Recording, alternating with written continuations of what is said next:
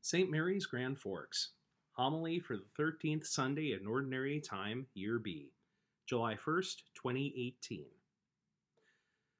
This past week, the Church observed an annual week of prayer for religious liberty, and we are preparing for the upcoming celebration of Independence Day on July 4th. Let's remember that independence, properly understood, is not a freedom from things as much as a freedom for service, love, virtue, a freedom to embrace our vocation and our dignity as children of God. Sometimes St. Mark in his gospel uses what I call a sandwich method for storytelling. In other words, one story gets sandwiched into another to show how both unfolded at the same time. I think this reflects how life usually works, in that more than one thing comes at us at once. They don't line up in order and take their turn. So the first thing I want us to recognize today is how the demeanor of Jesus did not change. He was not irritated because something interrupted him or interfered with his plans. Instead, he chose to be present and merciful in each setting. All the more so, from Christ's heavenly throne, is he now not the least bit bothered to hear from us. Rather, he joyfully receives our prayers at every moment, as a dear friend who would want to drop everything in order to be with us and spend time together. Let's begin by looking at Jairus, whose daughter was ill to the point of death, and according to the reaction of hangers-on at his home, already beyond help. Jairus represents the struggle that synagogue officials of Galilee must have had at the time of Christ.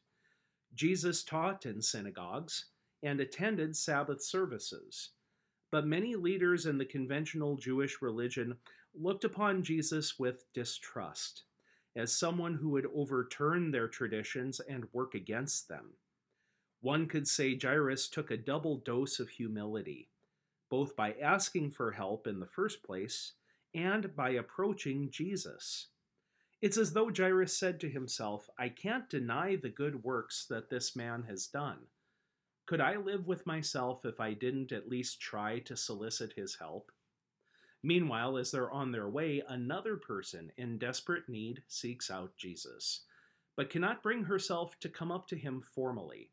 This woman suffered greatly from hemorrhages, which in our time would be treated easily, but 2,000 years ago constituted, literally, a death sentence. What's more, despite their best intentions, sometimes the doctors administered treatments that were worse than the disease. Jesus brought everything to a standstill in order to acknowledge formally that the woman's faith had saved her, as she reached out to grab a tassel of his garment. She did not need to lurk in the shadows, and this way her peers could share her joy at the instantaneous healing she received. St. Peter Chrysologus, an Italian bishop of the early church, had a wonderful observation of this scene that I'd like to share with you. He writes, quote, "This woman touched the Lord's garment and she was cured, freed from a long-standing illness. But we, unhappy people that we are, touch and take the Lord's body every day, and in spite of that, our wounds do not heal over. If we are weak, it is not Christ that is failing us, it is our lack of faith. For now that he dwells in us, is it not evident that he can cure our wounds? He who in the past made whole the woman who was hiding herself?" End of quote. Could this woman in her wildest dreams have conceived that Jesus of Nazareth, in whom she trusted for physical healing, would give us the Eucharist as a way to heal us from the inside out?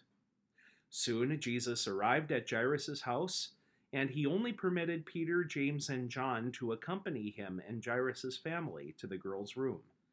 We can almost hear, as this gospel is read, the cacophony of doubt and ridicule pushing against the Lord. The work of the evil one is plainly seen in mockery and boorishness.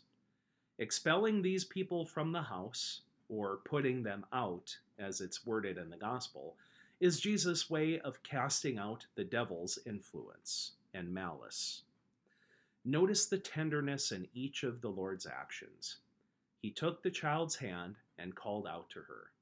And when she was revived, his concern did not end there. He asked the family to give Jairus' daughter something to eat. Isn't that wonderful? Jesus thought, this poor girl has been through such an ordeal. If I were her, I'd be starving right now. The whole moral of the story is contained in today's first reading. God did not make death, nor does he delight in the destruction of the living. The author of the Book of Wisdom was not just delivering the party line in a spirit of optimism. Rather, he was hearkening back to the story of creation in Genesis. After the completion of each day's work, God declared that what he had created was good. And in the case of human beings, bearing God's image and likeness, they were declared very good. From the beginning, life glorifies God, whereas death is tragic. People are left to ponder where this seed of death comes from that we carry from the moment of our conception. Our church teaches that our first parents' sin of disobedience has led to a quite unnatural state. We rely on the remedy of the paschal mystery of Christ to redefine death, no longer as a final thief of life and hope, but now only a passageway from this life to eternal blessedness in heaven. And the two miracles Jesus performed here stand to demonstrate this very fact. God formed man to be imperishable, and his justice is undying. Lastly, let's consider that each one of us, we are all as Jairus' daughter, and we are all as that woman with a hemorrhage. Each of us is like Jairus' daughter, waiting for life from its only source. Or perhaps we are like the woman Jesus met on the way to Jairus' house. Mark tells us that for 12 years she has suffered greatly at the hands of many doctors, and had spent all that she had, yet she was not helped, but only grew worse. This is each of us, suffering and seeking healing in all the wrong places, in the ideologies and pleasures and promises that the world makes. Finally, like her, we reach out to Jesus in desperation. We each need to have that moment with Jesus, realizing at last that he did not make us to be wounded and hurting and desperate. He made us to live, and none of us, even those who are spiritually dead, are beyond his healing touch. Amen.